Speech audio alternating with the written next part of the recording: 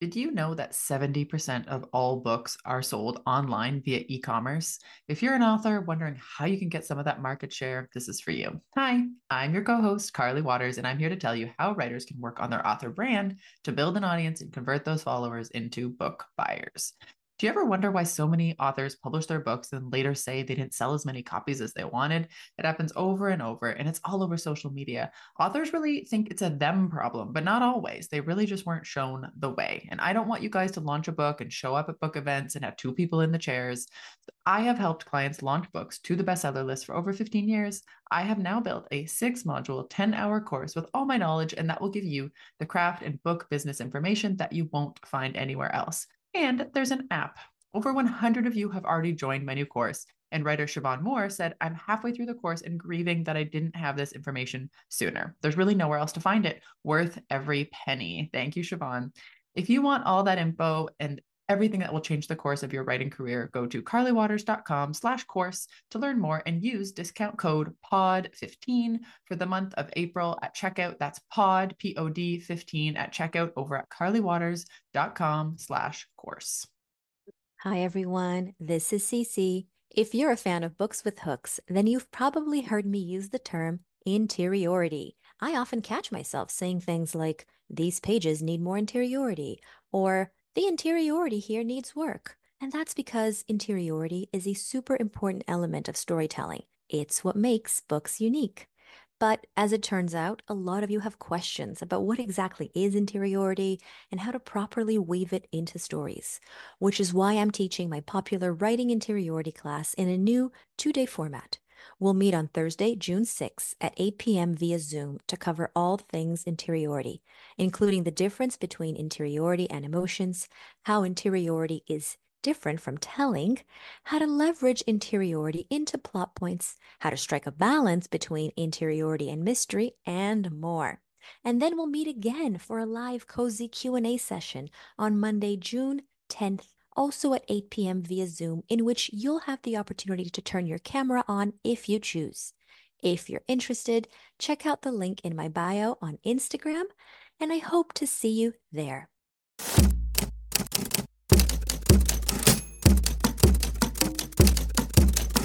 Hi there and welcome to our show, The Shit No One Tells You About Writing. I'm Bianca Murray and I'm joined by Carly Waters and Cece Lira from PS Literary Agency. We'll be kicking off today's episode with our usual Books with Hooks segment, after which we'll go to today's guest. Hi everyone, welcome to another Books with Hooks. Before we dive in, we're handing it across to Carly. As a reminder, this is an unscripted podcast program, and our conversations have been edited and condensed and are not a full picture of our feedback or conversation directly with each author. As always, refer to our written notes for the fulsome picture. Thank you, Carly. Right, will you kick us off with your first query letter? Dear Ms. Waters, as a big fan of Tea Snot Ya and given your wish for more suspense, I am really hoping you will enjoy my novel, title redacted. It is about a luxury party planner who becomes obsessed with a woman she encounters in a hospital waiting room the day her twin sister dies. With the excruciating tension of Lisa Jewell's None of This Is True and the dark, voicey vibes of Ashley Audrain's The Push, title redacted explores how grief and secrets can unravel the most perfect lives and soundest minds. Katie has always believed intentions count for a lot. Maybe that's because when she and her twin sister Dana were growing up, their mom was always saying things like, oh, she didn't mean it that way. So even though Katie hasn't always followed the rules, the important thing is that she always meant well, right?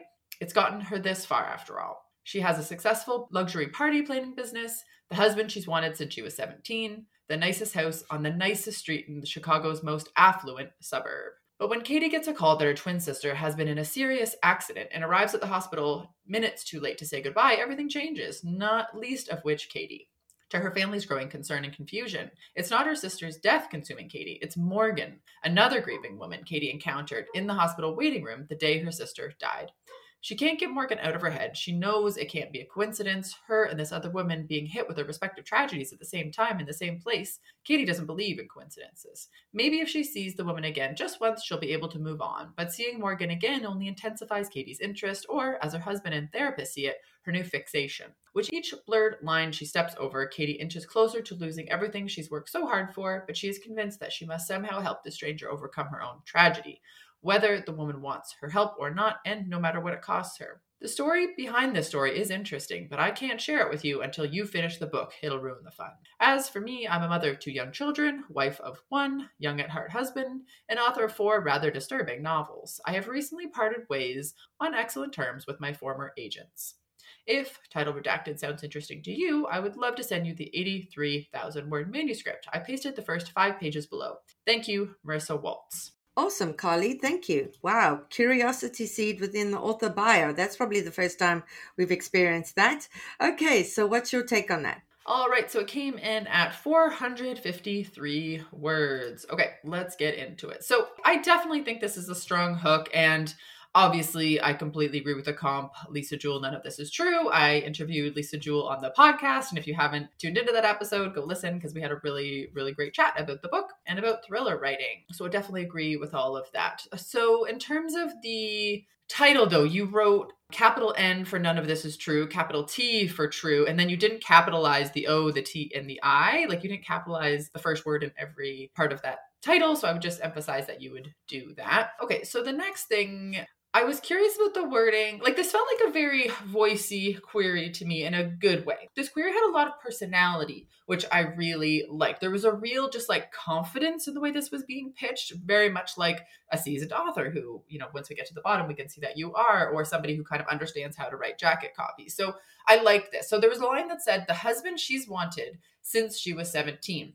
I really wasn't clear if this is the person she's wanted since she was 17 or she wanted a husband since she was 17. I found that a little bit confusing. It's a small point, but it affects the way that it is read, because is it like true love since they were kids, or like, oh, she just had her heart set on this type of life. So it does kind of affect my read of it a little bit here. So this whole thing about being obsessed with somebody, and again, you know, the comp here, none of this is true if you guys have read it. Like, there's a huge obsession, and it's done in such a sophisticated way by Lisa Jewell that like we really see the kind of the sinking of the claws and all of that. And so that is really hard to accomplish in a query letter, of course, right? Because we're not on the page with this like simmering tension. We're trying to express all of that in a pitch. And so I guess I was having trouble understanding the why here. The book seems really to hinge on us believing the fact that she just runs into somebody in the hospital room and these people, you know, these two people's worlds collide and like they're never the same. It's kind of just like insta love, right? It's like, how are we, the reader, ever supposed to kind of believe that? Because how do we see it? We're being told it. So I find that like insta love, or this is like, I don't know, insta stalking, you know, I find that hard to wrap my head around because I'm not seeing it on the page, right? It's being told to me. So I'm interested in that. I'm having a bit of a hard time getting invested, and I guess I just want to be invested a little bit more. Another thing I'm curious about is, what does this Morgan lady think about all of this, right? Like, it's obviously told through the perspective of Katie, but we never get a sense of like whether Morgan even knows this is happening. Like, it's all like seeing Morgan again. It's not like, again, in using our comp, right? Like, none of this is true, where they actually form a pseudo friendship. Here, it's just like, oh, we get the sense that she's kind of stalking her. And so does Morgan actually know that there's something going on from her side of it? Again, even if it's not a multi-POV, I guess I just need to know what lines are crossed. Because if this is I would consider stalking obviously very active, but it's also passive in a lot of ways because it is all inside of somebody's mind. And so if there are things like the stalking leads to, you know, stealing stuff from her, do you know what I'm trying to say? Like, I'm just curious about like how this escalates. And I'm not really seeing that on the page. We just get the sense of Katie's interiority completely unraveling and affecting her relationships, which again is all in her head. So to me, this is incredibly psychological, the way that it is presented. So that's kind of my read on that. But I really love the line, you know, the story behind this is interesting. Can't wait to share it with you until you finish the book. That's really interesting. Awesome curiosity seed there. Yeah. So CC, Bianca, what did you guys think? Just before we go to CC, I just want to, 2 things. One, yeah, so what you said, stalking passive, I think it can be very passive if you're just online stalking someone, right? Checking their socials, etc. But stalking becomes active if you're actually following them around. and going places to see if they're there, etc. So maybe that's something that needs to be made more clear. In terms of the why, Carly, I thought that was answered in the query letter, because she says it can't be a coincidence. She doesn't believe in coincidences. So to me, that's not the same as like an insta love or running into someone and just falling in love or becoming obsessed. To her, she's seeing a causal relationship between this woman's tragedy and her own. Or am I misunderstanding that, or is that not enough of a why? I think it's just not enough of a why to me, because it just feels incredibly interior and, as I said, psychological, which in the right context, all of that can work. But to me, it was just incredibly interior and incredibly psychological, where it just didn't have the leverage to be able to, like, pull on something for me. Okay, so maybe if it isn't psychological, if the women have a discussion about the weird coincidence of it, and maybe she suspects Morgan is hiding something, therefore it becomes less psychological and interior, and that's something she should put in the query letter. Is that right? I think so, because Morgan could be anybody. Like, to me, like, Morgan could be a refrigerator. Like, I don't know who Morgan, like, she's just a figure. She's a noun here. Like, she's just I don't know what else to say it, right? Like, she just, because we don't get her point of view, and we have no idea how she factors into this or what their relations are, she's, to me, just such a figurehead and not really a character at this point. And I guess I just want her to become a character, whether she is a POV character or not. Awesome. I think that's really helpful for the author. Cece? To build on that, one thing that stood out to me is that we don't know what Morgan's tragedy was. Did she also lose her twin sister? Is that the coincidence? And so Katie is convinced that there's no way these two women lost their sisters on the same day. So really, this is fate's way of making them sisters. I don't know. Maybe that's her thought process. Or maybe it's something like it was the same accident. So like whoever Morgan lost was in the car accident with her sister. And again, Katie is convinced that this is how their lives, if their lives collided, it's because they're meant to be in each other's lives. I don't know, but I really wanted more on Morgan. I think Carly makes a really good point about how right now we don't get anything specific on her situation. And I really wanted that. And it feels like a straightforward fix. So maybe that will help the author, hopefully. Whenever I get a query letter like this, I'm always immediately drawn to it because I adored the push and I really enjoyed None of This Is True. So you have great comps, you have a really fun concept. I'm absolutely obsessed with the curiosity seed in the author paragraph. Like, you did such a good job with that. So really, it's going to hinge on two things. One, the execution is going to have to be believable from a psychological perspective because of how much interiority is needed. So that's going to be all about the writing. And then two, just being a little bit more specific in the pitch. So if you go to Lisa Jewell's None of This Is True, like the pitch copy on that, there's a few things that are a bit more specific than what you're doing here now. So right now we have, for your pitch, with each blurred line she steps over, we have is convinced that she must somehow help the stranger overcome her own tragedy, no matter what it costs her. Notice how these are a little bit vague. Like, what lines are we talking about? Help the stranger overcome what loss? Who did she lose? And no matter what it costs her is a little vague. So with Lisa's book, we have mortal threat. Her family is under mortal threat. We have the fact that Josie is now in Alex's home. So we have a little bit more specificity. I don't want to give the author the impression that you need to give away the goods. Mortal threat is already enough. In her home is already enough. So there are ways to do it and not give away the goods, but just be a little bit more specific. So I would definitely do that. I want to put out a theory here. My author brain is sticking over here. And I have a theory that Morgan is the person who killed her sister. I have a theory Morgan is the one who hit her sister, and Morgan's in the hospital talking vaguely about a tragedy because she doesn't want to give away that she's the one who killed the sister. And so that is why our author cannot give us these kinds of details. But then they need to mislead us in a way that makes us specifically curious as opposed to it being vague. If my theory is right, what do you guys recommend there? If the theory is right, two things. One, if it's a car accident, police would be involved and she would know Morgan was in that car. So you better come up with a plausible reason why she does not find that out. I don't want that plausibility issue. Two, Morgan should make up a story. Morgan's not going to be vague. Morgan's going to make up a fake story. Just like Josie in None of This Is True made up a fake story. I don't think this is a spoiler because it's pretty obvious that Josie is lying from the beginning, by the way. So none of this like, oh, I'm discussing loss in vague terms. No. Make something up and then have that be the lie that is later on uncovered. Awesome. Listen, I may be wrong, author. If I am, I'm sorry for sending us off on a tangent, but I thought that would be a pretty cool twist.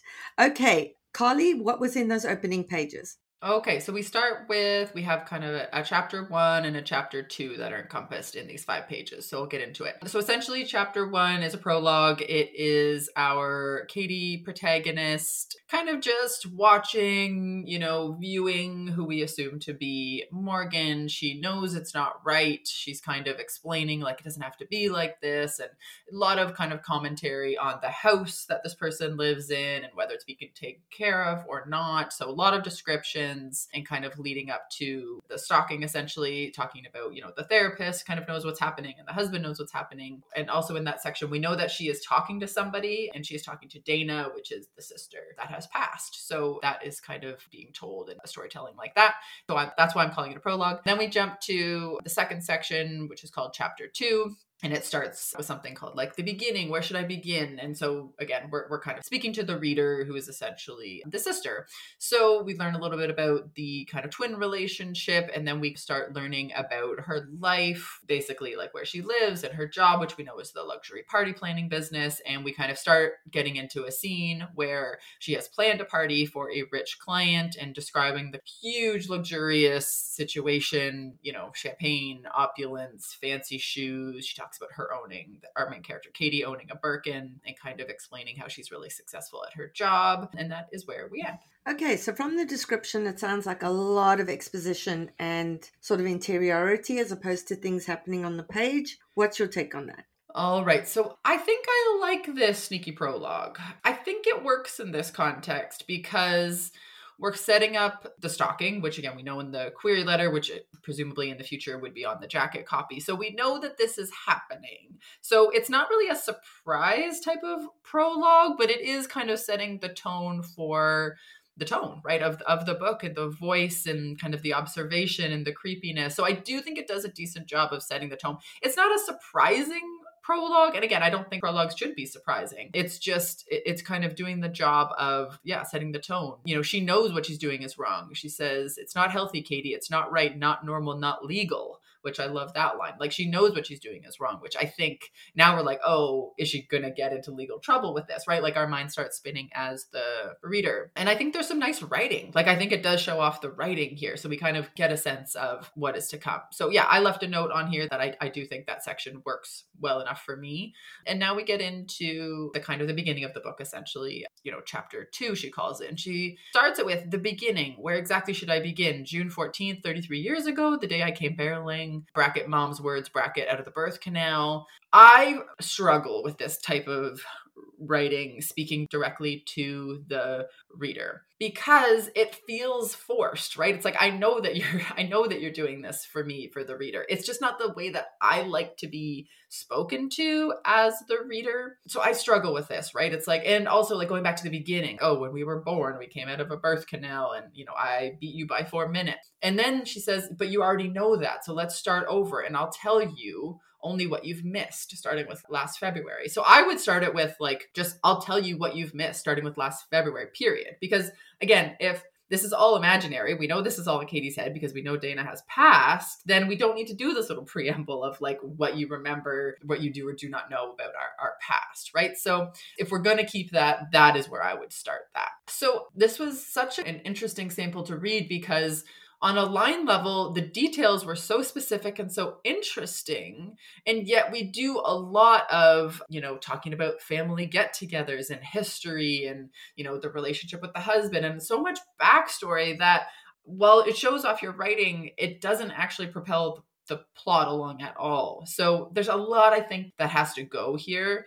Ultimately, I felt there was just like an incongruence between who I imagine Katie to be and how you're presenting her on the page, because it's also psychological because you're presenting Katie's own opinion of herself as telling herself the story to Dana. Do you know what I'm trying to say? So it's quite layered here. And so, there's a line that says, back then, nothing was too bad. In fact, things were pretty fucking great, even in February. So this seems like a really interesting swear to me because it seems slightly unhinged because she isn't mad. So she's not using the F word because she's mad. And like, is she using it because she's fired up? And what is she fired up about? she's saying things were normal here. So it comes off as like slightly unbalanced, slightly unhinged. Again, if you're going for unhinged, I think you're nailing it. But I'm still trying to figure out who Katie is. And we keep getting so far away from the plot, as I said, in terms of like that history and that narrative of like telling us things that happened in the past. Now I want to get to her job. So she is a luxury party planner. And that is a really interesting job. And she presumably makes a lot of money doing this. And so she says, my phone vibrated rudely from the bottom of my Birkin. Dropping a Birkin B, is a very interesting status symbol to be dropping here. That's super interesting to me. Usually people who own Birkins are super, I mean like stratospherically rich, right? A Birkin starts at $30,000.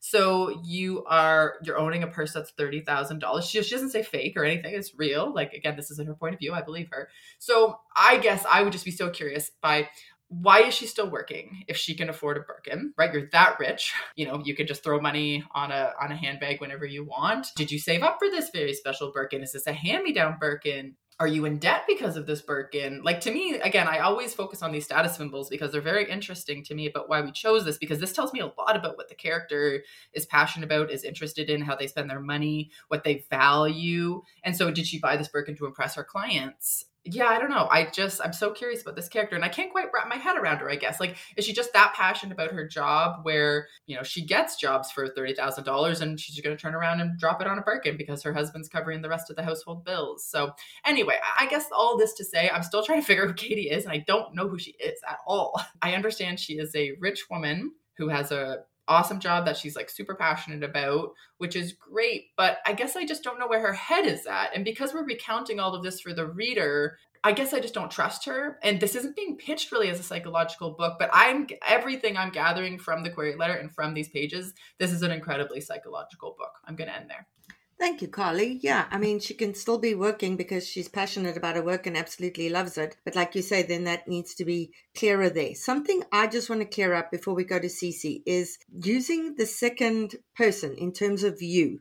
So in this book, who the narrator is speaking to is her dead sister. That is the you she's speaking to, which is quite different from if a narrator is speaking to the reader and the reader is that you. And earlier you said this is not how you like to be spoken to as the reader, but she's not addressing you as the reader, she's addressing her dead sister. So can we just unpack for our listeners the difference between the use of those kinds of yous? I guess the reason I was saying that is because this is all a production for me, the reader. Like, all of this is orchestrated because I am consuming the novel as the reader. So I agree with you.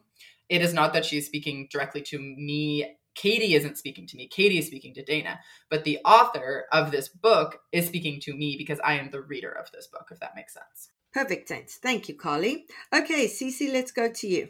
I'll build off that and say that I love second person, and I really enjoy the hybrid second person, which is what we have here. I actually had a note. Have you tried writing this in hybrid second person? And then I realized she was talking to her sister. And I was like, oh my God, you're doing it. So I actually think that works really well. It's one of those situations where, it's just taste and you can just see how subjective, and I'm pretty sure frustrating this whole thing might be to someone listening. But yeah, I like it. I like the point of view. It works really, really well, and I would keep it. So when it comes to the prologue, I adore this prologue. It is very reminiscent of The Push, which made me understand why you use that as a comp. And I agree with Carly that it's working really well, and I do think you should keep it. I have ideas on how to elevate it a little bit if you're open. So I want to start by saying that the line, I've always imagined her living room to be, where I've always imagined her living room to be. And then I can't know for sure because I've never been invited in, despite those months we were what I would consider friends. Now, that is a great line. We have to talk about the curiosity seed in that line and how genius it is. I love it. So excellent, excellent job there. After that, you have these really great details, but I think it could be elevated. I think these details could be elevated by grounding them in the protagonist's mind. I'll give you examples. The house, a small brick bungalow, has the look of something kept nice out of duty, not love. My question when I read that was, does that match the way she treats her friends, for example? Does she also treat her friends, because she considers them to have been friends at one point, as something to be maintained out of duty, not love? Does that match her personality? Another example is she's describing the house and we have these great descriptions, right? Like, and then I'm wondering, how is it different from her house? You really want to go for contrast when you have someone observing another person, especially observing with a degree of fixation, because human beings compare all the time. And when you obsess with someone, you compare even more. So how is this house nicer than her house? Or how is it not as nice? Or how is it just a different kind of nice? So anyway, the prologue is working really, really well. I did have a question. At one point, she references her therapist. She says, I've promised the therapist that it will. And I'm like, would she call him the therapist, not my therapist? And I wondered if it was intentional. Maybe this is the author's subtle way of showing that she doesn't consider him to be her therapist. She's just going out of obligation. Maybe her husband, convinced her that she had to go and she agreed to get him off her case or something.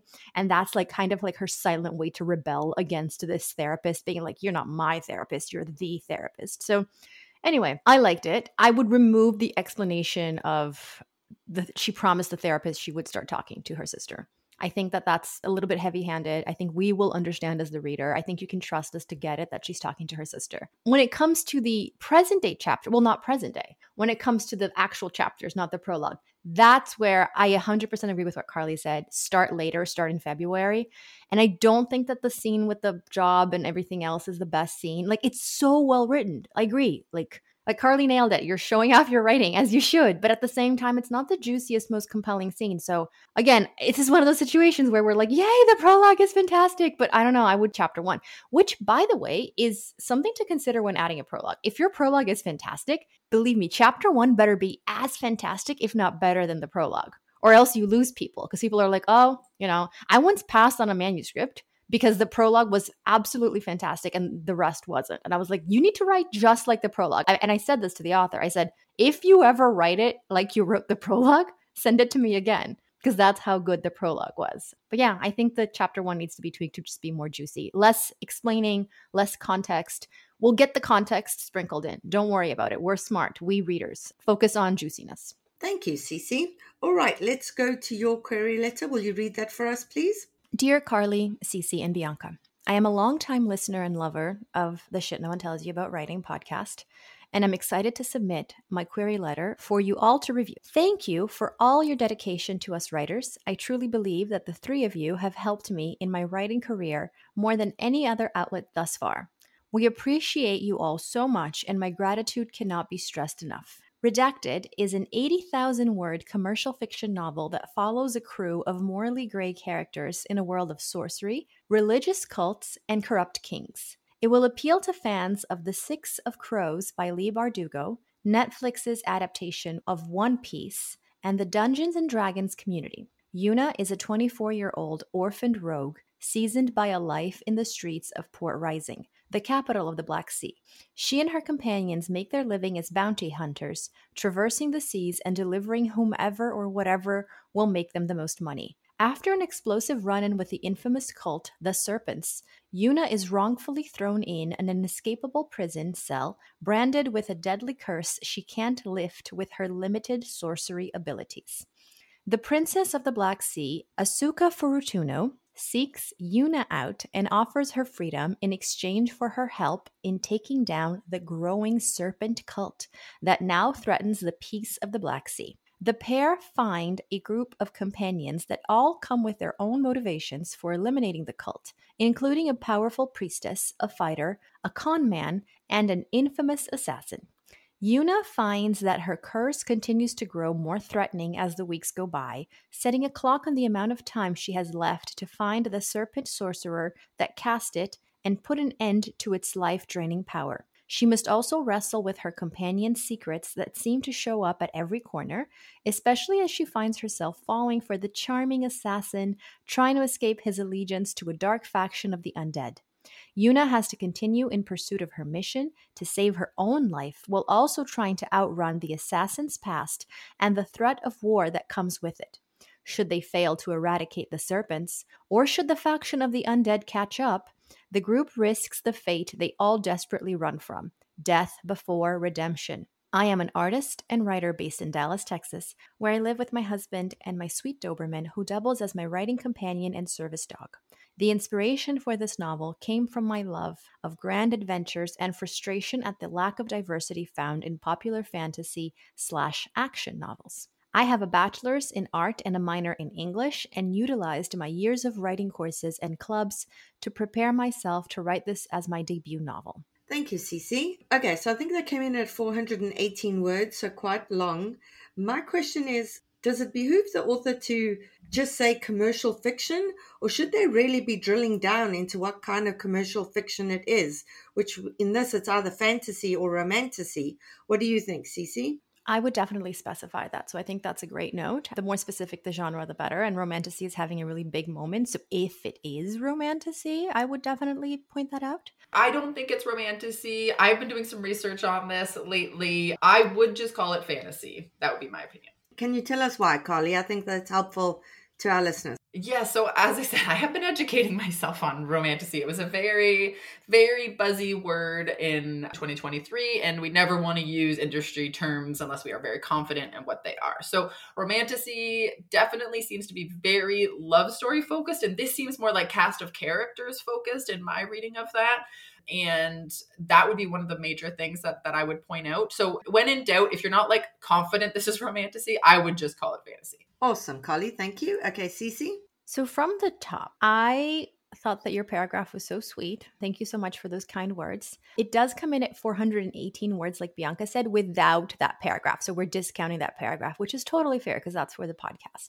I just want everyone to know because they might be listening to a query letter that feels a little longer. There's a lot of plot points here, like a lot. We know that she has this life as a bounty hunter. She's traversing the sea. There's this cult. She's then thrown into a prison. Then there's a princess comes, offers her freedom, but then she only does that if she kills the Serpent King. So then they form this alliance to do that, but the curse is getting worse. So now there's a ticking time tension situation going on.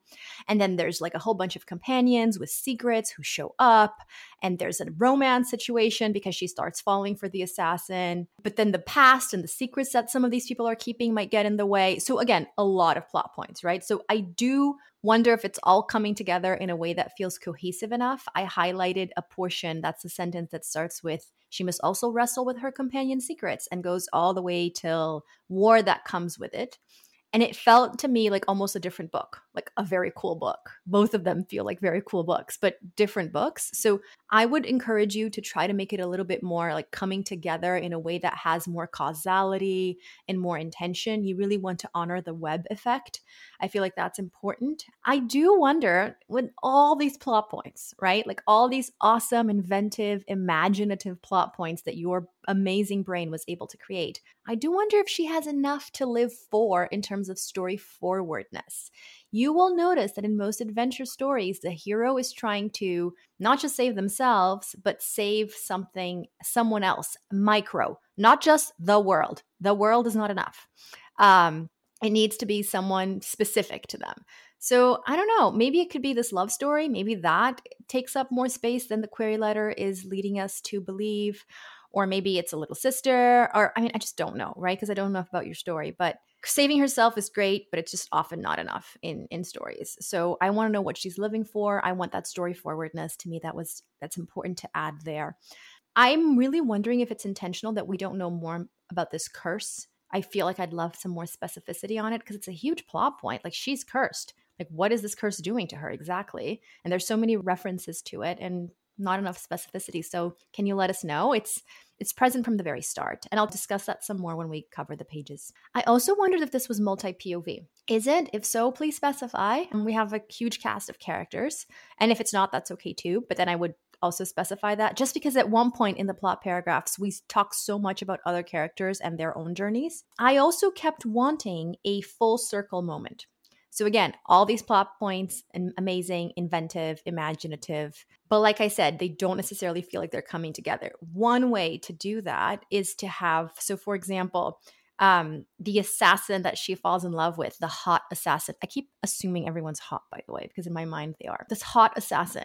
Does she find out that this person maybe is the one who led her to be put in jail? Like they betrayed her somehow. I don't know. Like, I wanted a full circle moment. I wanted oh, this all comes together and the secret that is revealed is connected to her earlier story. It's not that you have to have that. But again, I kept expecting cohesion, and that's one way that my brain was expecting it to come together. There's so many ways to do it because it's a story, right? So it's your baby, you decide. And as a final note, and this is totally optional, but I will be honest and say that it's a question I had. You mentioned that you were really frustrated at the lack of diversity found in popular fantasy and action novels. And I love that. I love that. Well, I don't love that you felt frustrated, but I love that you wrote this in response to that frustration. That is a beautiful thing.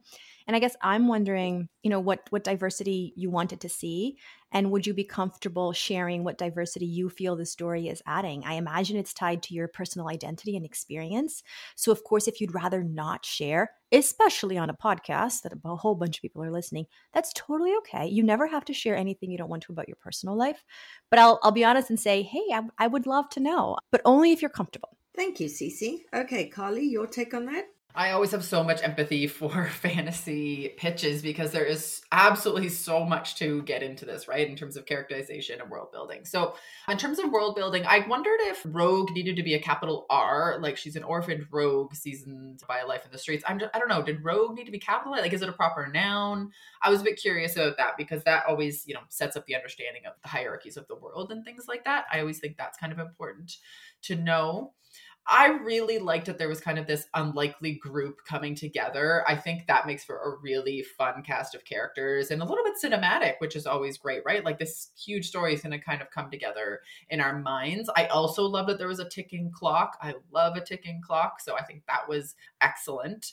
The line about she must also wrestle with her companion's secrets.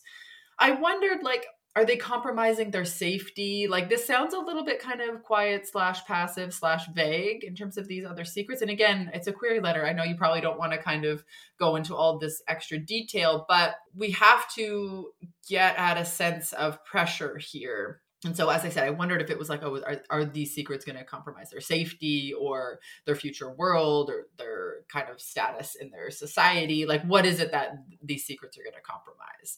I liked the line, should they fail to eradicate the serpents or should the faction of the undead catch up, the group risks the fate they all desperately run from, death before redemption. Like, it did feel to me like they were staring something down in the moment. I understand what Cece's saying about, like, as this character lives into the future, like, what are they moving towards? But it did feel like there was a sense of adventure. They knew what they were fighting for. And yeah, as I said, I have a lot of empathy for pitches like these.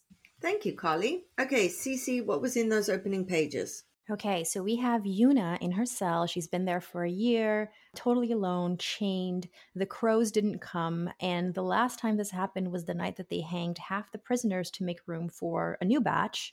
And at that time, she narrowly escaped. And she's been wrongfully imprisoned. So she has a visitor, her first ever. It's the princess. She doesn't know why the princess is there, so she tries to come up with reasons why the princess might be there. And the princess makes her an offer, help her kill the Serpent King in exchange for freedom.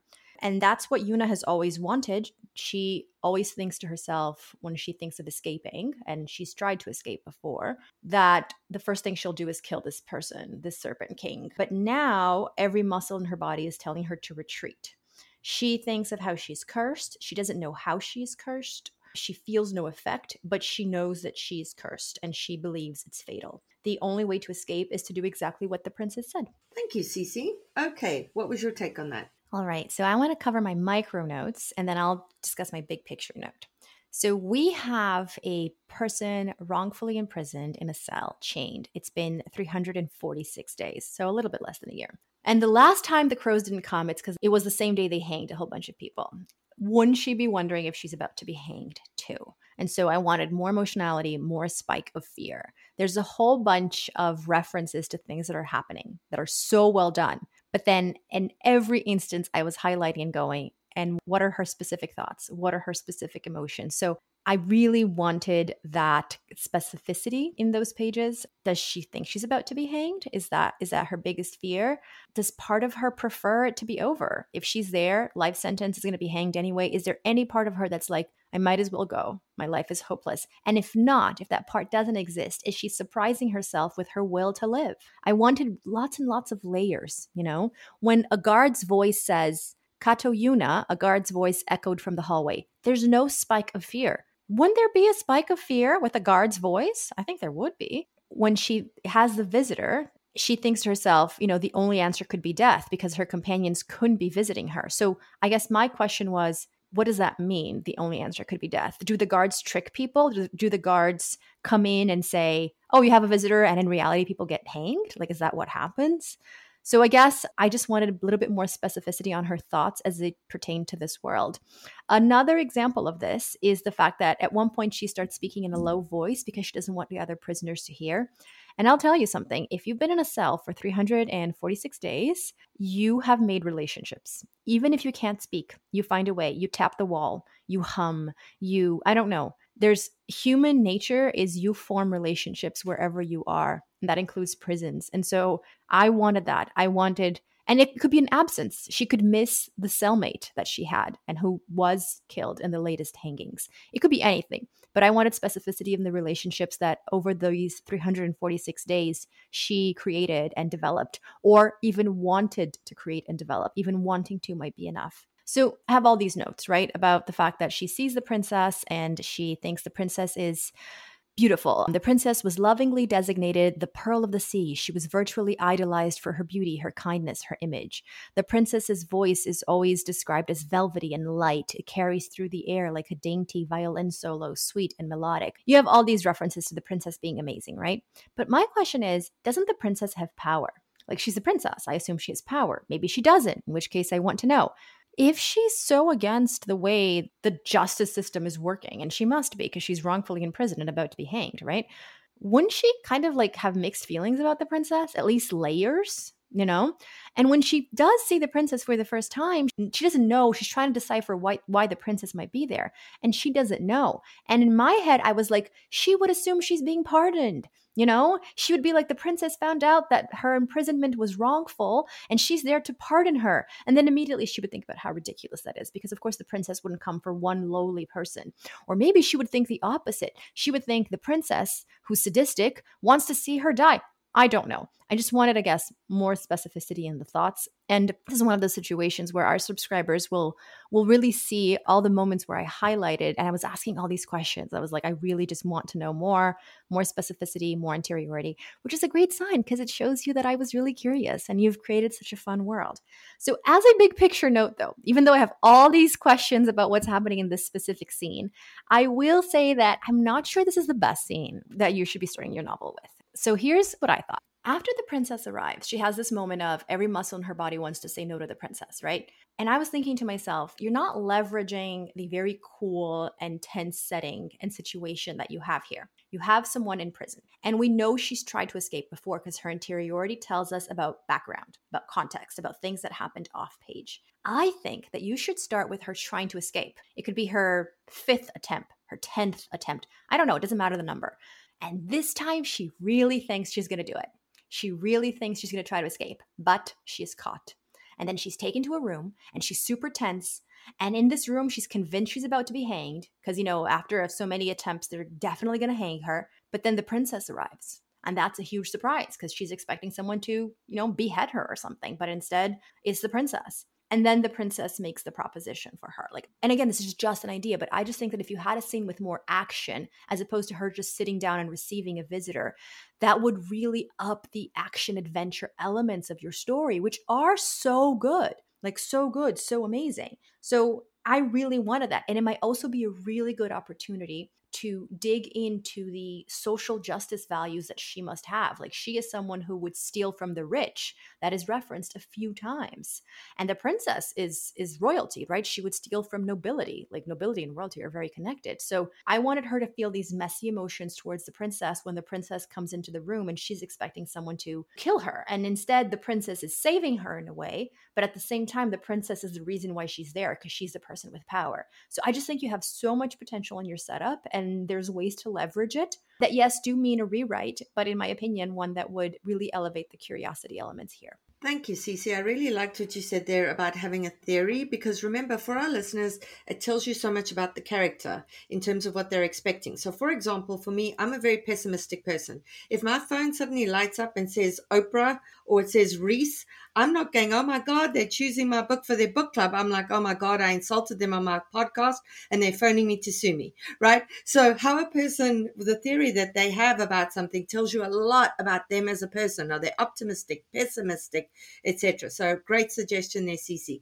Okay, Carly, over to you. I really want to say, we've had incredibly high quality material sent to us today. Like, I just want to give, round of applause to you guys, because I was super, super impressed on a line level with both of the submissions today. So I obviously want to give you guys kudos for that. And ultimately, I think I don't really have much more to add. I mean, I feel like Cece's in-depth analysis here was really spot on about, again, how the character is going to kind of react to each situation. I feel like the sense of revenge here is like palpable, and I think Cece's suggestions were really on point here. So I don't know, I might be speechless for the first time on this show. There's always a first for everything. Right. So for our Substack supporters, remember that you'll be able to find the additional content there. There's always a lot more detail in our notes than what we're able to get to on the show. So it's definitely worth your while supporting us there and getting access to those notes. All right, Carly and Cece, as always, thank you so much. Let's go to today's guest. We just registered my youngest kid for kindergarten. I cannot believe it. One of the tricky things about my kids being in French immersion school and not having French as a language myself is I'm honestly worried about how I'm going to assist with homework as they get bigger. They're young now, but I see it coming. We are honestly so lucky, though, to live in a city that's bilingual, and we have bilingual friends and Francophone friends. So I know it's going to be easy for our kids to pick it up. Me, on the other hand, I am worried about me. I grew up somewhere where French class was not taken seriously, and now I have to make up the difference. And that's where Rosetta Stone comes in. As the most trusted language learning program available on desktop or as an app, it really immerses you in the language you want to learn. Rosetta Stone teaches through immersion, which is a proven way to learn a language. Instead of memorizing and drilling vocabulary words, you learn by matching audio from native speakers to visuals, reading stories, participating in dialogues, and other practical language skills to fast track your ability to communicate fluently. There are no English translations in the product. You're honestly getting trained to listen, speak, read, write, and think in your new language, which is what everybody wants.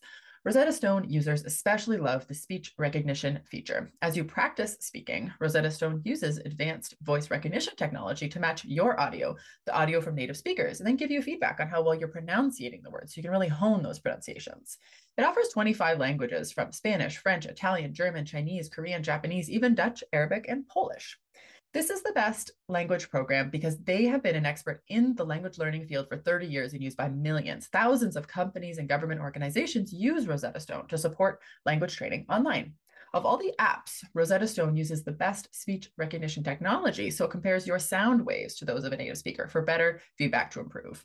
They have a patented speech recognition engine called True Accent, which is built into the program. As you practice speaking, you'll get feedback on how well you're pronouncing words. The other language learning apps use speech recognition to detect what you said, but Rosetta Stone tells you how well you said it compared to native speakers. It's like having a personal trainer for your accent. Think about the cost of a 1-month language course. Think about the cost of 1-hour private tutoring sessions. With Rosetta Stone, you enjoy lifetime membership and accessibility on desktop or app.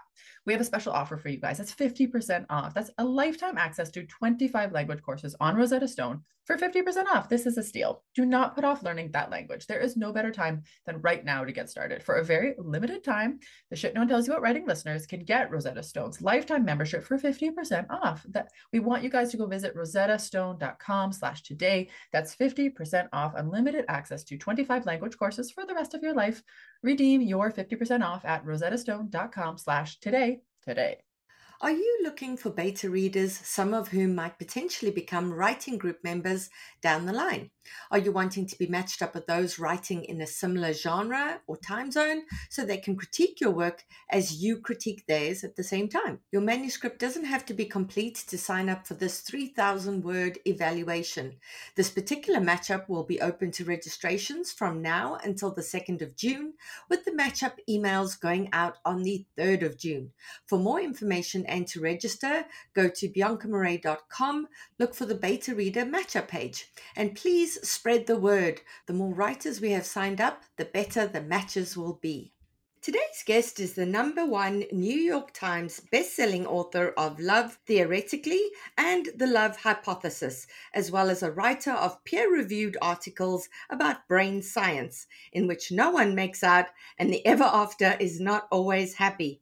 Originally from Italy, she lived in Germany and Japan before moving to the US to pursue a PhD in neuroscience.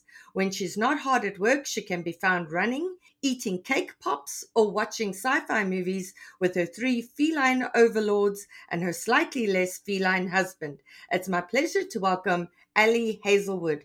Ali, welcome to the show. Thank you so much for having me. It's so exciting to have you. We've had so many of our listeners request that we reach out to you, so we were really excited when we got this interview.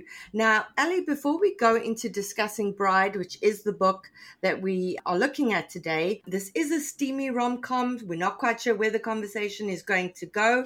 We do always have our podcast listed as an adults-only podcast, but we do know that some of you listen to it while driving around with your children in the car. Today might not be the day for that. So we're just giving you a warning about that. Now, before we dive into the actual book called Bride, Ali, we really love a good origin story on this podcast because our listeners are emerging authors who are trying to get published, who are trying to make all their literary dreams come true, and they love hearing from other authors how they got there. Now, we're going to discuss the huge success of your debut novel, The Love Hypothesis, but I first want to discuss a bit about how you gained popularity as a fan fiction writer. Can you tell us a bit about that? Yes. So I'm not sure that gain popularity is actually a good way of putting it. I feel like I was really just out there writing fan fiction for a bunch of different fandoms. I think I started out with the Star Trek fandom. I was in love with Commander Spock, and then I moved to the Star Wars fandom. So, there is a pattern of sci-fi definitely here.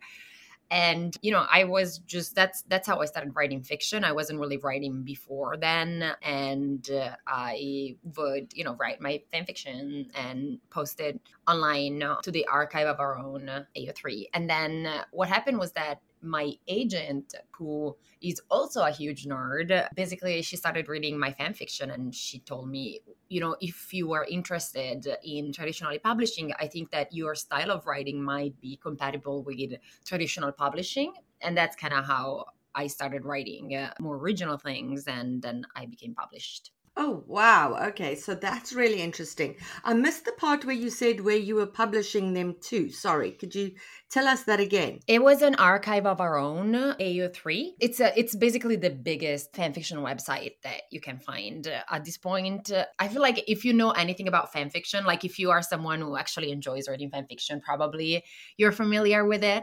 So for our listeners who are more interested in fan fiction, because it isn't something that I've ever known too much about, and I know we have listeners who will know a lot about it, but there will be listeners as well who are like, okay, what is this? How do I get started? So is it a case of you write something that is based on something that you love, and then it is open to all readers on that platform to read it? Are they able to give you feedback? How does that work? Yeah, it's pretty much what you said. So usually the way it works is that there is some kind of existing copyrighted property, which could be whatever. It could be, I'm making it up now, but like it could be Gossip Girl, or it could be a video game, or it could be a movie. And the idea of fanfiction is that you feel like there is something missing in that movie, or that there is something that should be explored about the characters, but that it's not there in the canon material. And so what you decide is that you will take these characters and have them do other things that are not described in the movie or show or video game or whatever it is that you want. And you can write it and then upload it to AO3, the website I mentioned, and really everyone can access it. It's a very democratic platform. People can comment. Like they can write comments and they can, message you. Well, not personally, but like underneath the fan fiction, they can.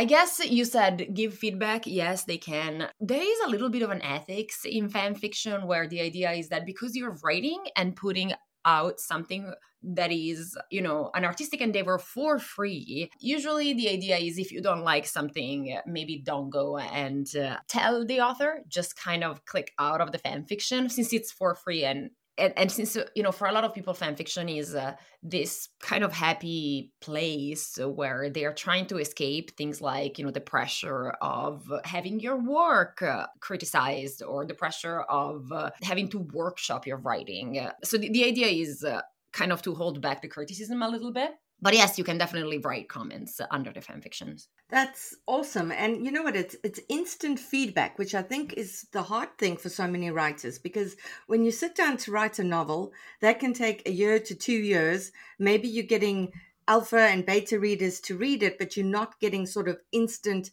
feedback, whereas if you write something on a fan fiction site, and if people like it, that must be hugely encouraging, Ali, to get instant feedback where people are like, oh, wow, I love your work. I love your voice. I love what you're doing here. Yeah, you are so right. And I think a big part of this is that, especially when you're starting out with writing, you second guess yourself a lot. You wonder, like the direction the story is taking, is it good? Will anyone like it? And especially if it's your first manuscript, I think that there are a lot of points in the writing process where you could just stop writing. You could be like, you know what, I'm giving up on this. I don't know if I'm doing it right. And for me, starting with fan fiction meant that like you said, I had this chapter by chapter feedback where there were people telling me, this is interesting, I would read more of this. And that is a huge encouragement. So I definitely think it's a great starting point if you want to become a writer. But I also don't think that fan fiction has to necessarily be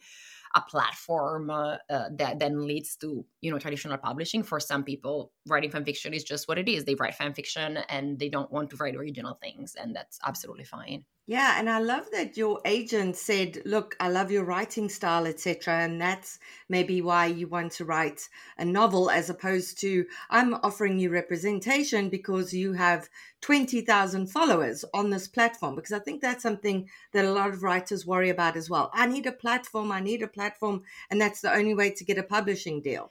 Yeah, I definitely did not have 20,000 followers. I have to be honest. I wasn't like an exceedingly popular fanfiction writer. There are a lot of fanfictions that have kind of gone mainstream, and that even people who don't usually read fanfiction kind of have read.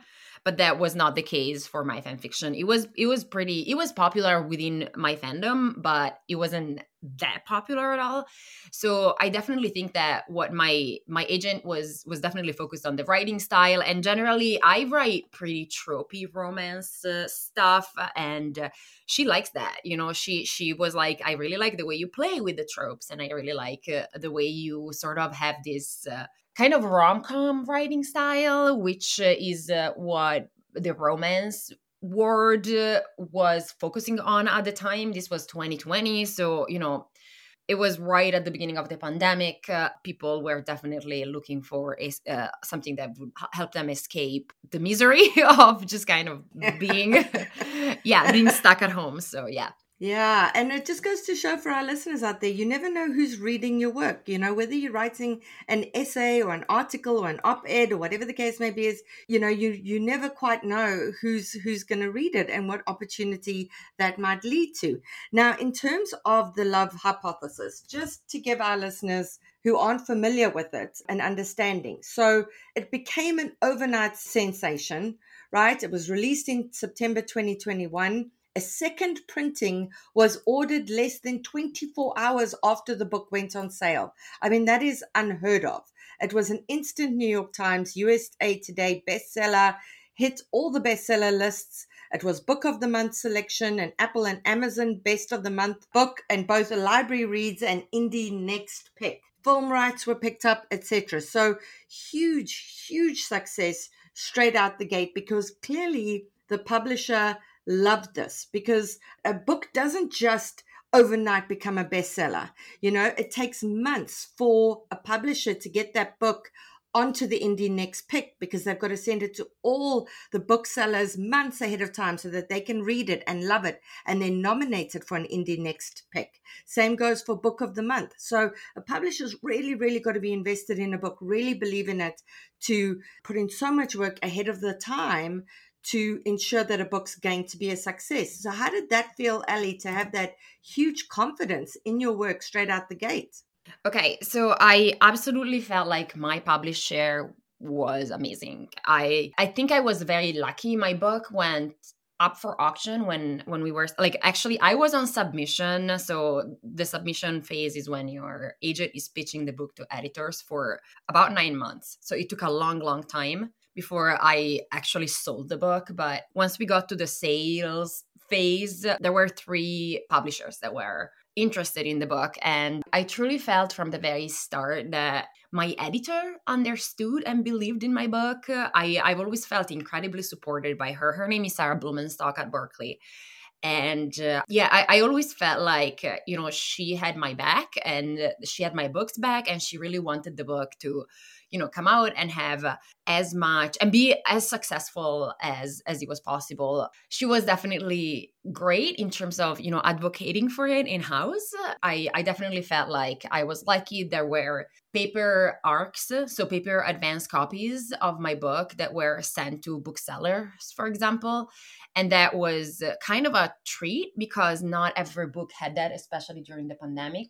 Yeah, generally, I definitely felt like my publisher was great for me. And I have felt that for every single one of my books afterwards. So it's really nice. It's really good. And I know that I know that that's not the experience for everyone. And it's definitely a place of privilege for me to have that. And I am very grateful. Something that I'd like to backtrack there. So you said the book was out on submission for 9 months, but then you got to a point where 3 publishers were interested.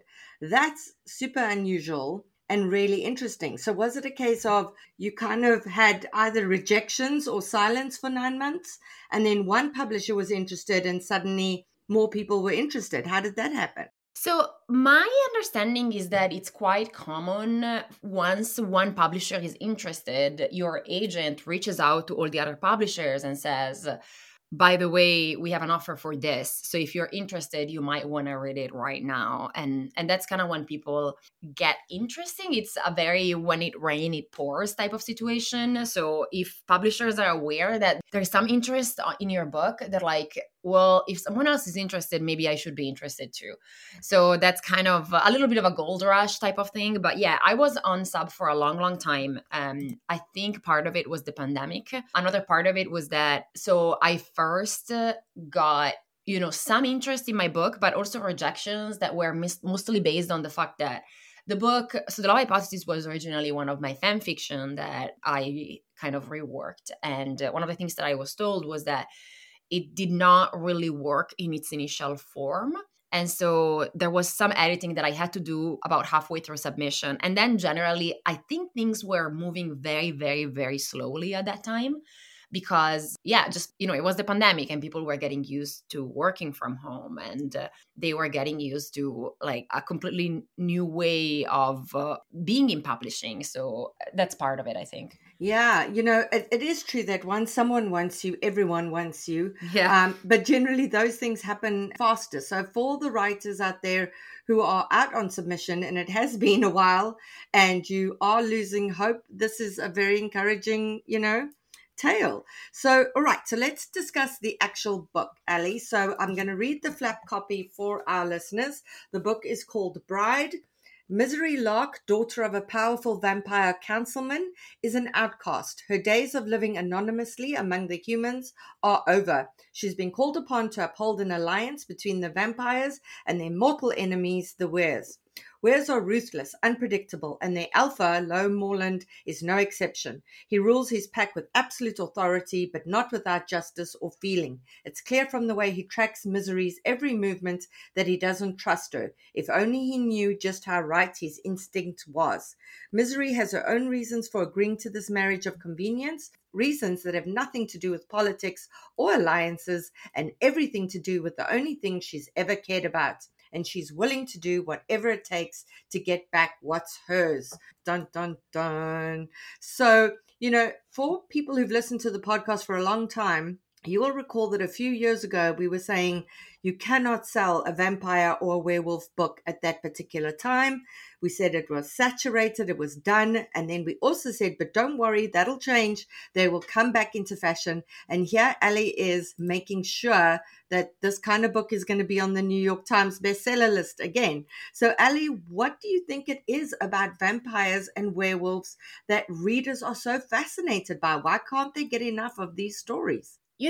I am not sure. I think there are different things that people like about it. I know that what I like about the idea of, paranormal romance and generally of anything that has a little bit of magic in it is that the concept of fated mates becomes possible. And I really, really love the idea of fated mates and of people who are meant to be together. It's something that it's a little bit tricky within a contemporary romance context, but like if you have werewolves, then it makes sense. Yeah, absolutely. And it's interesting how it's still a rom-com. It's still a signature Ali Hazelwood book. You've got all the steam, you've got the enemies to lovers, but it just happens to be paranormal. So it's wonderful how you can take something that you're really good at, but also leverage that into a slightly different genre so that I think you don't stagnate as a writer. Because something that was really interesting to me here was the amount of world building that you had to do. So, when it comes to the anatomy and the physiology of characters like these, it's really important to focus on things like how do they mate? What does that mean? If a character doesn't eat, if they don't sit down with other people around a dinner table and eat, then how does that look, etc. So there's a lot of attention to detail there. Was that a challenge for you after the first two books? I feel like you had a lot of fun with it.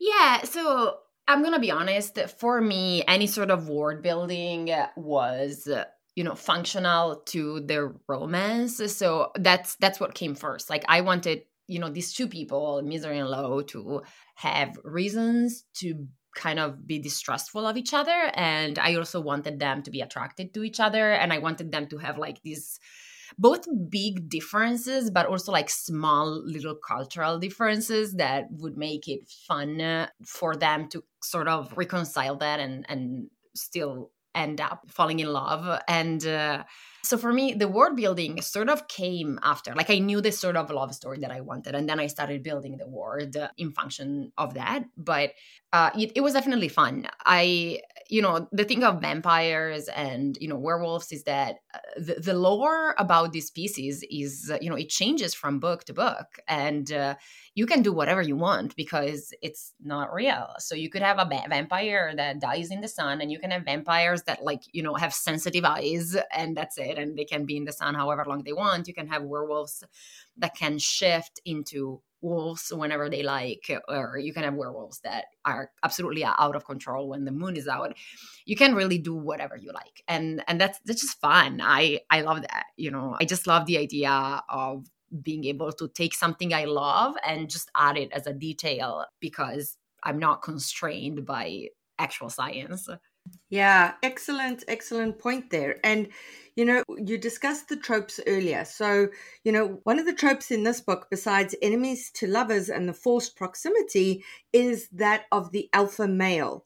Now, whenever I come to books with alpha males, I always get really nervous because, how do you balance the alpha male trope with modern day concerns around feminism? You don't want to have this completely misogynistic character who's off-putting to feminist readers, but you really did such a good job here of balancing his alphaness along with Misery and her personality type, because she's snarky and sassy and salty and sexy, but she's also very vulnerable, kind of damaged in a way.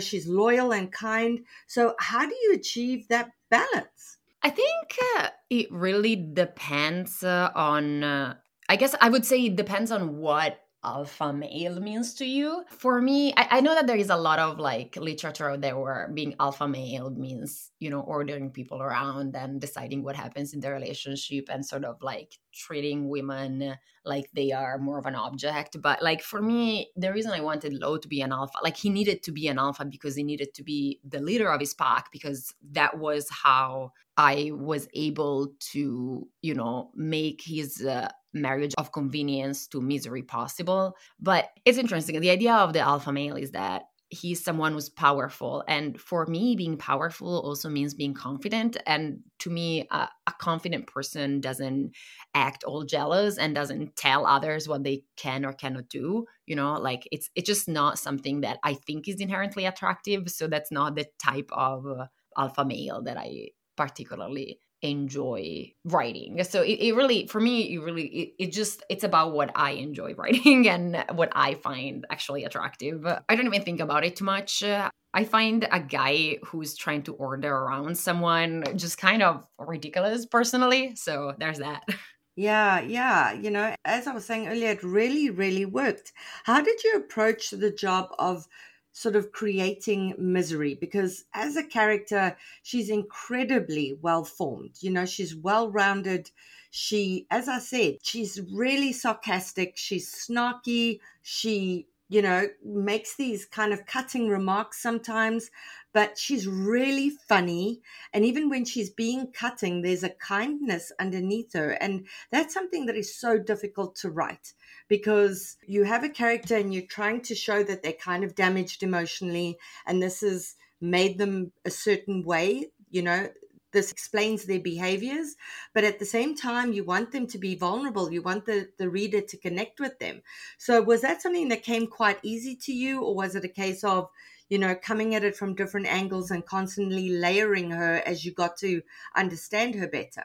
Yeah, so I really wanted her to be a little bit hardened from the very beginning. It was pretty obvious that someone, or at least it was what I wanted. I wanted someone who's like her and as resilient as she is to have some coping mechanisms, because, this is someone who has been sent to die and basically told that she was useless many, many times. So her obvious reaction is to say, well, I don't care about anyone else because no one cares about me. And that is very fair. But, there are some things that she cannot help but care about. And the main thing is, her best friend. She is looking for her best friend. And that's why she agrees to the marriage of convenience. And she is this person who is kind of the opposite of misery in a way, because her best friend is this person who actually cares a lot and wants misery to care about things and wants misery to be involved and sort of aware of the world around her. So it was really interesting to write that dynamic, and having, Serena, Misery's best friend, is not really a character that is very present in the book, but she's there in Misery's head. And that is why you kind of get to know her through Misery's eyes. And it's kind of like she's a foil to Misery. So that was one way of making Misery sympathetic and likable. The other was Lo's sister. So Lo has a younger sister that Misery did not know exists. And basically what happens is that Misery meets her and she really does not want to like her. Like, she does not care. She's there for a reason. The reason is finding her best friend, and she does not care about this child. But like, the more I wrote interactions between Misery and Lo's sister, the more I sort of realized that she was this key character that really made you understand how Misery works. Like, she's trying very hard to protect herself and to not care, but she's absolutely helpless when Anna is there. Like, she just cannot help caring for this child. And I think that was kind of like the key to make her a little bit more sympathetic. Yeah, excellent advice there. So for those of you who are struggling with these kinds of prickly characters, this is where your secondary characters come in and why they're so important, because it does help convey your main character in a way that does make them more accessible, maybe softens them, makes them more vulnerable than they would otherwise be. Because certainly this child draws out things in Misery that we would otherwise not see if she was not interacting with this child. Last thing, Ali, before our time runs out, you write steamy sex scenes really well. You write seduction incredibly well. Now, for our listeners out there who aren't writing rom-coms, who aren't writing romance, if you've got anything in your novel that has to do with attraction, with seduction, etc. Read rom-coms to understand this. I recently had a writer who I'm working with and I'm helping look at his novel, etc. And he had a question for me about a sort of couple's interaction. Should he do this or should he do that? And I was like, dude, if you read romance novels, you would be able to answer this question for yourself. You would be able to understand what you should withhold and what you should give away at what point. So, Ali, for our listeners who are writing in this genre, or perhaps who just want to get better at the sex scenes and the steamy stuff, what's your advice there?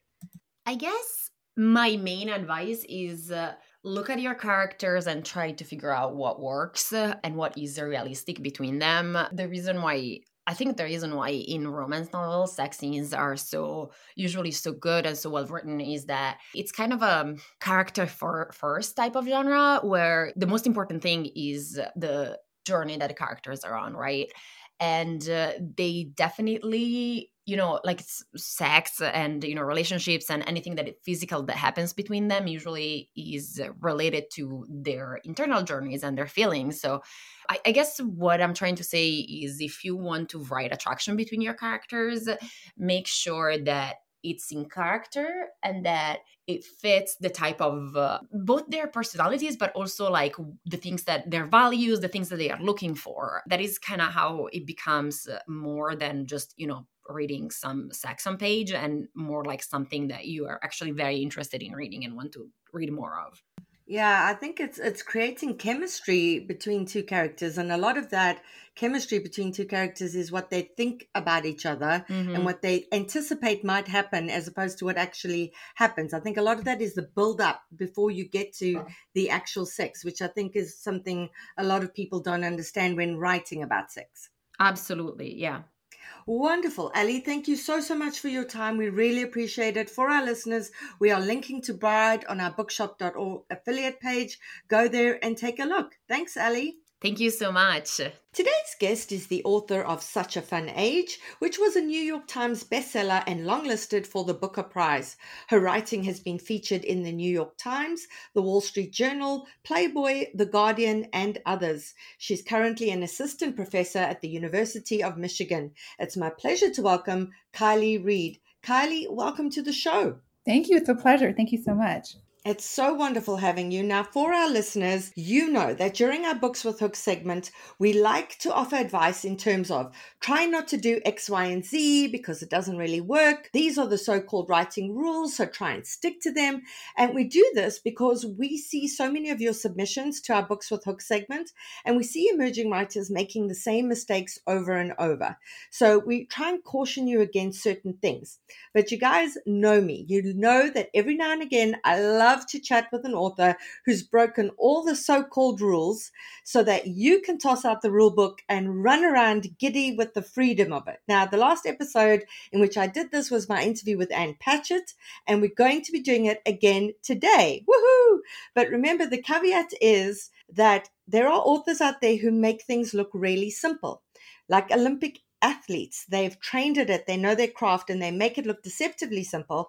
So if you're going to break rules, do it with intentionality and complete and utter control. Now, Kiley, before we begin talking about both books of yours, actually, could you take us through your journey to publication with Such a Fun Age? Because there's nothing that emerging writers love more than hearing fairy tale success stories that they themselves can dream of. Okay. Well, I don't know if I should start with Such a Fun Age or all of the failed novels that came before it. There were several. So Such a Fun Age is my first novel that made it rather than the first. And so I started writing it in 2014. I applied to a bunch of graduate schools in 2016, and I was rejected from 9 of them and waitlisted for 2. So I thought, let me give this one more go. I lived in Arkansas, where the new book is based, and I applied to graduate school again, and I got into 9 schools the second time around and went much better. And I took about 120 pages of Such a Fun Age to graduate school with me. And from there, I was in the novel writing workshop, which really pushed me to have as many pages as I could because I wanted feedback on as many of them as possible. I finished a draft in maybe April of 2018, and I started to query. And then the process went a little bit quicker. So I partnered with an agent and we edited the book for about 6 weeks. And then we put the book on submission. From there, it did move quite quickly. And we sold the book 10 days later. And that was a big whirlwind. But from there, I don't know if I'm sure your authors know this because they're writers as well. It was 18 months until publication. And so it's a very long time from finishing something to when it's out in the world. And sometimes you're like, wait, what did I what did I write about 4 years ago? So yeah, that was the journey with Such a Fun Age. I love that. For our listeners, we see what we think is an overnight success story. We see somebody like Kiley bursting onto the scene and we're like, oh, this is overnight success. But we don't see all those failed manuscripts that helped her hone her craft, that helped her get to the point of writing Such a Fun Age, which then became such a huge success. So I always find that so incredibly encouraging, because our listeners are in those phases. They're in the query trenches. They've perhaps been turned down. And many of them go, well, maybe I should stop writing. But this is an example why you absolutely shouldn't. You need to keep going. Okay, so for our listeners, I'm going to read the flap copy for the book we're discussing today, which is Come and Get It, right? So it's 2017 at the University of Arkansas. Millie Cousins, a senior resident assistant, wants to graduate, get a job, and buy a house. So when Agatha Paul, a visiting professor and writer, offers Millie an easy yet unusual opportunity, she jumps at the chance. But Millie's starry-eyed hustle becomes jeopardized by odd new friends, vengeful dorm pranks, and illicit intrigue. A fresh and intimate portrait of desire, consumption, and reckless abandon, Come and Get It is a tension-filled story about money, indiscretion, and bad behavior, and the highly anticipated new novel by acclaimed and award-winning author Kiley Reid. Now, those of you who listen to the podcast have heard both Cece and Carly, our agents, talk about how juicy power imbalances are and how juicy stories about money are, because of how much they can convey in terms of who has it, who doesn't have it, and how the power shifts accordingly. Now, Kylie, on the podcast, we always talking about circling the building of a story to find your entry point into it, right? Because before you put pen to paper, there are endless ways to begin a story that's just been percolating in your mind. With Such a Fun Age, the entry point was pretty obvious. Can you take us through just a summary of the first chapter in terms of that inciting incident? Sure. Such a Fun Age starts on a Saturday night in September in 2015, and we meet Amira Tucker. She's a 25-year-old Black recent graduate from Temple University, and she's at a party. She's having a good time, and she's very broke because our friends' birthdays can make us broke sometimes.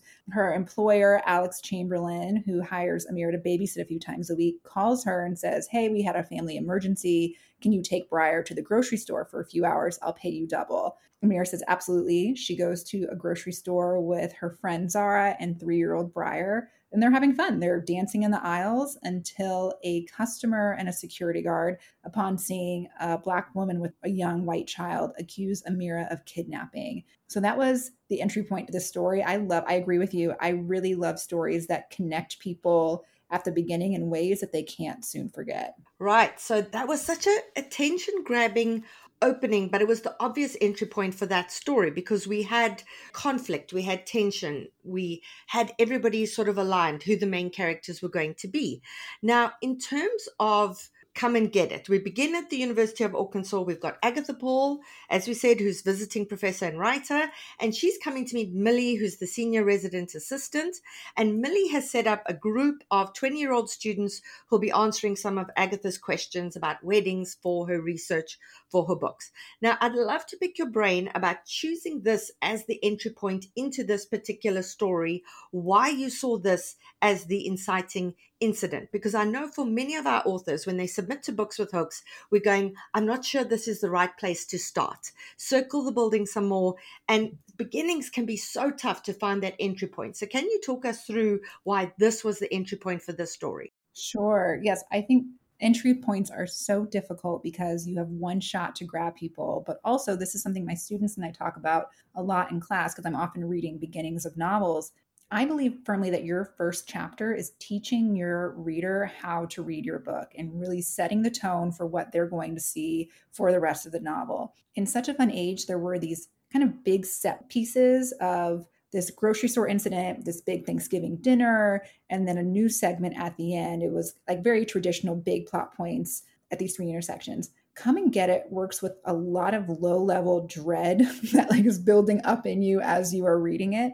And so in the first chapter, I really wanted to do a few things. I wanted to integrate the reader into the language that I had also been inundated by when I was doing my research. I wanted them to get used to hearing people gossip and the way that they spoke and said, oh my gosh, no way, and things. I wanted to get them used to that world. I also wanted to start showing that power imbalance very quickly with this academic woman interviewing these young people. The first chapter ends with two of the main characters talking together, and they exchange a little bit of money, and money exchanging hands is a big part of this novel as well. So those were some of the things I was thinking about in this first chapter. Incredible. So, we say to our listeners, first chapter has to do so much heavy lifting, introducing the characters, introducing themes, establishing the tone, what the stakes are, what the conflicts are, etc., etc. So, I love what Kiley said, that the first chapter is teaching your reader how to have a conversation with your book, how to have a conversation with your characters, because that's so important as well.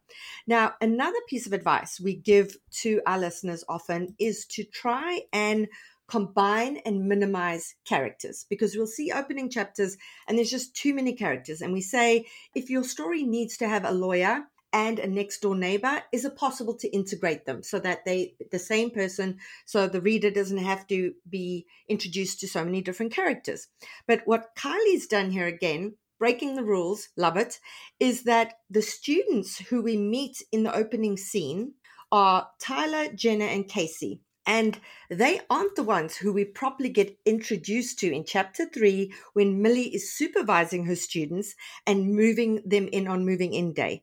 The ones we get to meet and know very well there and who become important in the rest of the story are Tyler, Peyton, and Kennedy. So Tyler is our common denominator in the two chapters, but the other two, Jenna and Casey, are Tyler's friends, and they're different women to her roommates.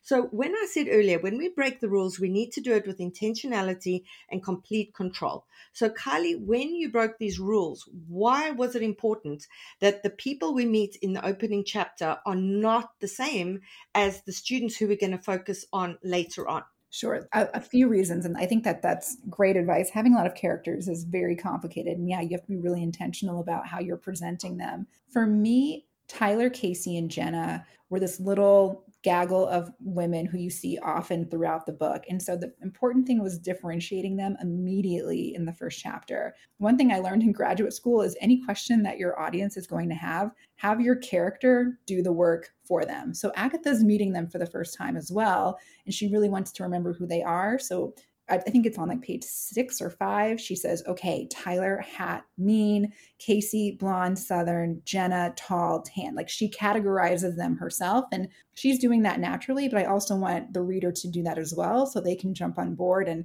enjoy these characters. Casey was one character that she's from Clark County, Alabama, and so she speaks a little bit differently. And so immediately, without saying Casey said or Casey replied, you know that it's her when she's speaking. So that was the one character I did that for in the book, and I think that that differentiates her nicely. But as far as the other characters go, I think it's really important to give them full-fledged personalities, but trademarks that are their own, so that by chapter 3, you're like, oh my gosh, that's so Jenna. Oh, of course, Tyler did that. You want to start those categories really early on.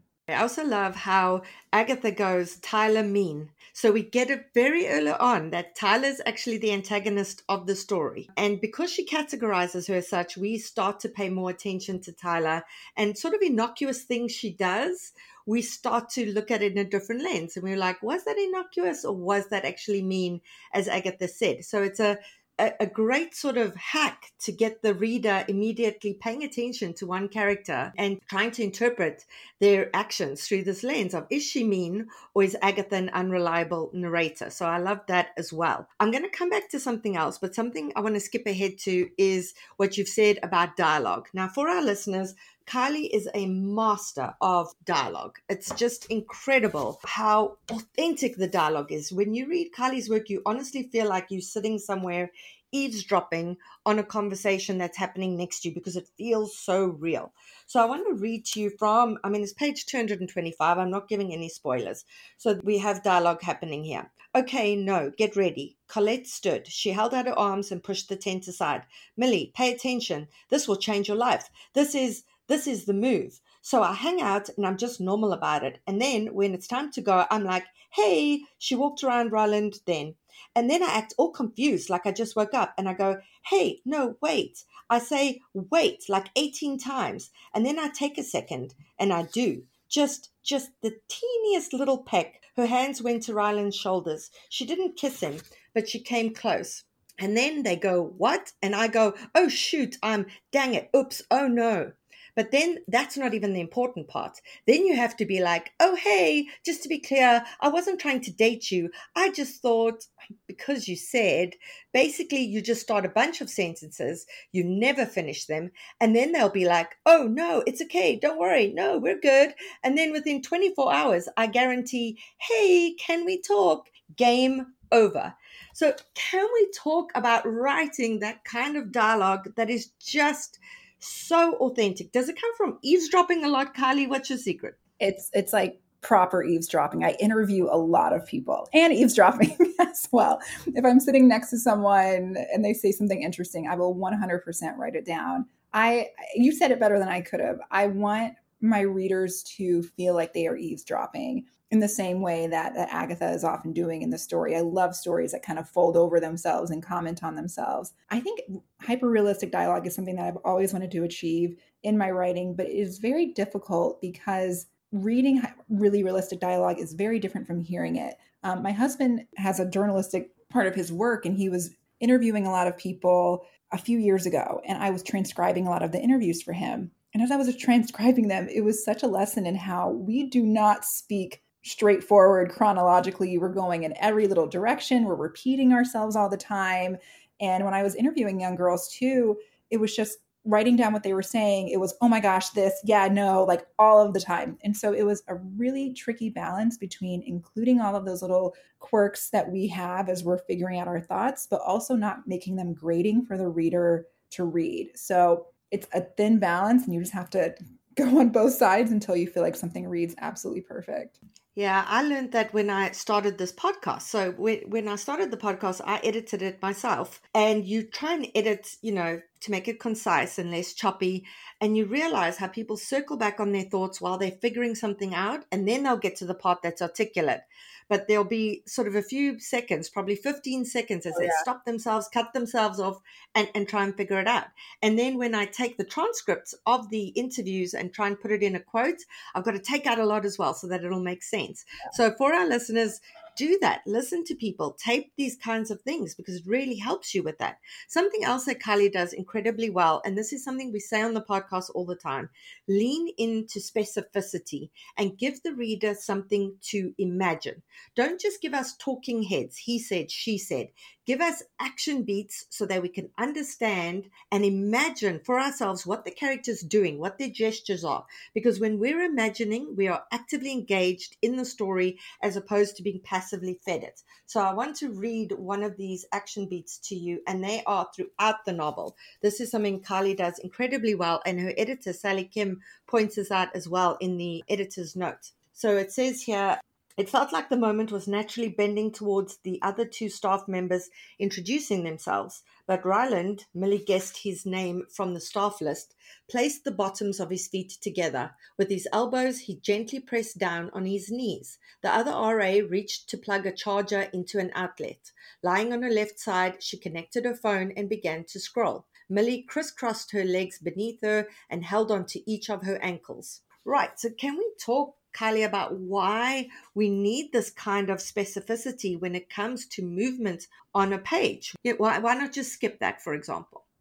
For me as a reader, that's why I pick up a book, because I want to see the most perfect gesture with hands, with a face, something that is saying everything, even though the characters aren't saying anything as well. This makes for a very humiliating writing process because I have to do those motions to make sure that they are reading true and make sure that, everything is accurate. But I feel that so much of our conversation, especially with strangers or people that we work with, we're doing what we were talking about right now. We're circling everything except what we're trying to say. And so I feel like action is incredibly important, and gestures are a huge part of my work. You know what? Doing the gestures is fine if you're at home when you're writing or when you're alone. It is a bit humiliating when you are sitting in a coffee shop and suddenly you have the hands going and you're crossing the legs and whatever, but it does help. And I say to a lot of emerging writers, even videotape. Maybe if you have somebody tying somebody up to a chair, videotape friends doing it, film it, so that you can then watch it afterwards to see the order in which things happened, because it's hugely, hugely helpful. All right, another one of the rules that Kiley has broken that I want to get to is we say try not to delve into backstory too early on, because it can drag things backwards. And if you're focusing too much on backstory, did you perhaps start in the wrong place? Should you have started somewhere else? We say immerse the reader in scene, do a lot of showing, don't do backstory exposition and telling. Now, with both of your books, Kiley, you've done this so well that I've coined it the Kiley Reid signature move. In that, for our listeners, the Kiley Reid signature move. In chapter 1, you immerse us in scene. We have a scene unfolding. We are there with them. And in both books, chapter 2, we have a chapter that goes to another character that gives us quite a bit of their backstory, their history, the exposition of who they are. Can you tell us why you do this and how our listeners might do the same in a way that still allows the plot to move forward, as opposed to have backstory pulling us backwards? Absolutely. So, of course, first of all, it's just trial and error to make sure that your backstory is reading as in scene as possible. So even though you might be going back in time, you need to have those scenes and dialogue playing out as if it's happening then for those characters. A little trick is just to not use a past participle as much as you can. So not saying she had done this or she had done this. And I think a lot of that is just a turn of phrase, or saying she always loved doing this when her mother did this, instead of saying had repeatedly. I think that makes a big difference. Another thing that I think writers should remember is that when you give a lot of action in your first chapter and a lot of characters, I do think that people are ready to calm down a little bit and sit back and not remember a million characters' names again. And they have a little bit more patience in that second chapter for some backstory. Do I think I'll always do that in everything I write? No, but I do think it's a nice entry point into backstory. You've just ruined my whole Kiley Reid signature move now. If you're not going to keep doing that, Kiley, damn it. Could you please just incorporate that in the next novel, right, so that we can keep calling it that? That'll be super helpful.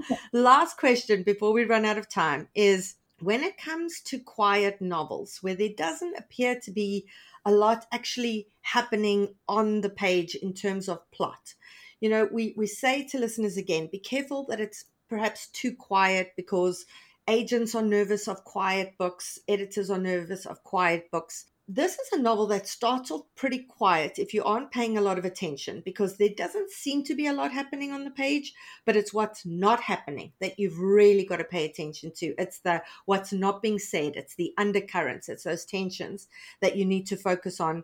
And then the book gets really, really loud. Then it's like, booyah, everything's out and it's can of worms, man. So can you talk about writing that kind of novel with simmering underlying tensions that feel kind of quiet but have a lot of social commentary and do make the reader kind of squirm with discomfort a lot of the time? Sure. I think it's important to always write to your best reader, and that's not going to be everyone. So if someone was the kind of person, like for this novel, who was like, ooh, I hate gossip, it makes me feel really uncomfortable, that's none of my business, they're probably not my reader. And that's perfectly okay. And so you have to remain true to what your obsession is and what your penchant is for this novel, and set up those themes as best you can. I do think in terms of having a louder novel, what's more important to me than having big, huge action scenes is events that are important in the plot for that character. So there's events with Kennedy's roommate, Peyton, getting really frustrated with her about not putting dishes away. And so for anyone else, they think, oh, that's not a big deal, it's just dishes. But for Kennedy, this is going to cause her a huge breakdown. And so more important than having big action scenes that everyone can agree on, it's what's the biggest thing happening in your character's life. And if it means the world to them, just find a way to make it mean the world to your reader as well. Yeah, can I just say those scenes between Peyton and Kennedy, I felt like I was sitting in the dorm with them. You know, when you're in those moments that are super awkward and you can see something is going to escalate badly. And you could just see that these two people are not communicating and that it's going to explode at some point. And all of the scenes with them, I was sitting biting my nails going, oh God, this is not going to end well. And, you know, you can see both of their sides. You can see Peyton's side, you can see Kennedy's side, but you can kind of see that it's going to escalate. So that down the line, there's that wonderful payoff and all that tension we've had sitting there biting our nails going, oh God, I can't look. It pays off so, so well. So for our listeners who are doing that kind of thing, who are writing those kinds of stories with those kinds of tensions, you have to read Come and Get It. I love the ampersand. Can we quickly talk about that before we go? Because every line it says come and get it, and is written out, but on the cover it's an ampersand. So can we just quickly chat about that? Oh my gosh, there were so many conversations about the ampersand. I really love the font. And I mean, I just immediately, it was one of those things when you see, you say, I have to have that immediately. I think that we wanted a big classic book feel on the cover, and this little piggy coming across was one of the first ones that we saw as well. I think that they complement each other really well. And honestly, any chance I have to do an ampersand, I'm probably going to take that chance. Yeah, we had the same conversation with Lily King when it came to writers and lovers. Why the ampersand there as well? And you guys all know we're story nerds and word nerds when we can sit and geek out over an ampersand for any period of time.